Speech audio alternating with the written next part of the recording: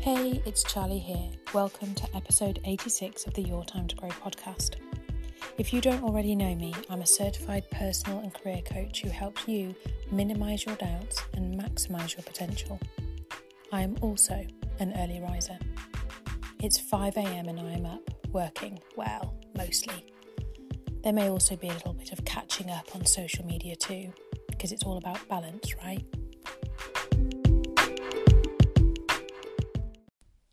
Balance is like the sea, ever changing and always returning to a natural, calm state at some point.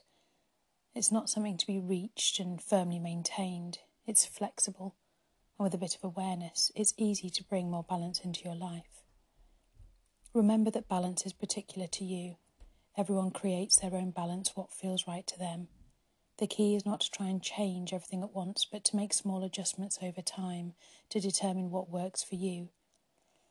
So on that note, I thought I might go through some ways that you can bring balance into your life, compiled through talking to people who feel balance in their own lives, and you can choose the strategies which resonate with you. So the first thing would be flexibility. 9 till 5 no longer applies. With self-employment and flexible working on the rise, we are now free to choose how and when we work. I understand that to many people getting up at 5 a.m. doesn't look balanced, but for me, it feels good and allows me to have some autonomy about how and when I work. Some days I work longer than others, but other days I do no work and focus on the other priorities in my life. By giving yourself the flexibility to do business at all hours of the day or night, you're actually better able to enjoy your work and your family even more. Which brings me on to boundaries. Because with flexibility comes a responsibility to create boundaries. These might be fixed, so for example, a no working rule after a certain time or on a particular day, or it could be a more flexible approach, so if it's a good time I answer the phone, if not it goes to answer phone and I will get back to you at a convenient time for me. In my opinion, with a flexible approach we must be even more mindful of our boundaries, otherwise we end up working all of the time and feeling more imbalanced. I set my boundaries through working specific days of the week, and then if I need to, making a conscious choice to work outside of those boundaries. So for example, at the moment I have my youngest daughter at home because the childminder has COVID, and so instead of being able to work through the day, I'm not able to do that because she is around, so I'm working early mornings and late evenings, and I'm letting my clients know that for a one-off this is what's happening and this is the reason why. Number 3, you can't do everything. Sometimes you have to say no. Those 2 little letters. So easy to say when you're 3, but not so easy when you're an adult. Whilst it might feel uncomfortable to say no, one of my clients yesterday was talking about how she feels so guilty when she says no to her clients.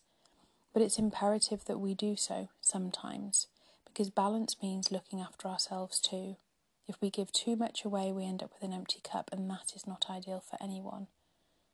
To say no to anything that is neither essential or doesn't add up to something valuable in your life. Be ruthless. And if you're struggling, here's a few questions that you might want to ask yourself. Is this going to give me a feeling of accomplishment and a feeling of happiness? Does this fit with my values? If I say yes to this, what am I saying no to? Which brings me on to number 4. Be realistic. Having a balanced life means being realistic. This means being realistic about the fact that some things are just not going to get done, and that's okay. And those things may or may not get done in the future. The best piece of advice I heard was to be honest about why you're not getting a task done. Perhaps you don't want to. Perhaps it's not a priority right now. But once you understand and admit what's going on, you can make a decision and prioritise what is important to you. You can disconnect. Yeah, I hear the excuses already, but try it, at least for one day or even a few hours each night. Put the phone down and turn off the computer. Give your brain a rest. Take regular breaks and look away from the computer. Make a cup of tea or put a load of washing on. Maybe that's just me. I have an app on my phone called Digital Wellness, which turns my phone off at an appointed time. Not off completely, but it turns it into grayscale, which makes things much less appealing to look at. and it also stops any calls or any notifications coming through, which can be frustrating for those people trying to reach me after 9 o'clock at night. But it's important that I spend some time, quietening down before bed. So there are other apps available, or you might choose to literally turn off your phone and put it in a different room, or, make a ban on a particular day. And when you're disconnecting, it gives you the opportunity to connect. So setting aside quality time with your family and friends, really connect and pay attention to those you care about. It takes effort, but it is worth it. So make a date with your significant other, have a coffee with a friend, play a game fully with a child. Listen completely and see how your relationships grow.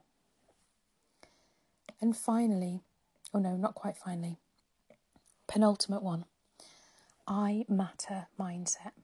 I know I sound like a broken record, and although we know about self-care, few of us actually do it, including me, incidentally. Part of the reason I talk about this all the time is a permanent reminder to myself. Making time for you is probably the hardest thing to do when you feel overworked and overwhelmed, but it is crucial for lowering stress, increasing happiness and encouraging creativity. You could try meditation, writing, sketching, doing some yoga, or simply sitting quietly for a few minutes each day and doing absolutely nothing. It doesn't need to be costly. A glass of wine, your favourite coffee or tea, a scented candle or beautiful flowers will make a huge impact. I ask you, when was the last time you took some time out of your day just for you? And the final one, celebrating success and failure. Remember that both accomplishments and failures are part of balance. Many of us don't pay equal attention to both. And if you're someone who focuses on your failures, try to notice small moments of success. Observe the feelings they bring and see if you can figure out what makes you have to focus on the negative instead of the positive. And if you can't, that's okay. It's normal to fall out of that awareness back into more familiar thoughts. Just go back to the positive when you can. That's balance.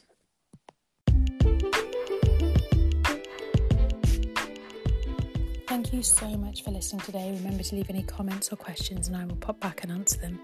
You can join my LinkedIn group for live videos, webinars and wisdom from the rest of the tribe. And if you're feeling burnt out, you're running on empty, or you're generally feeling like you're not in balance, get in touch over at Your Time to Grow, where you can find information about the Career Circle, a mastermind group for women who are juggling work-life balance, trying to do it all, and wondering if there is another way. Join me back here next Tuesday for the next episode.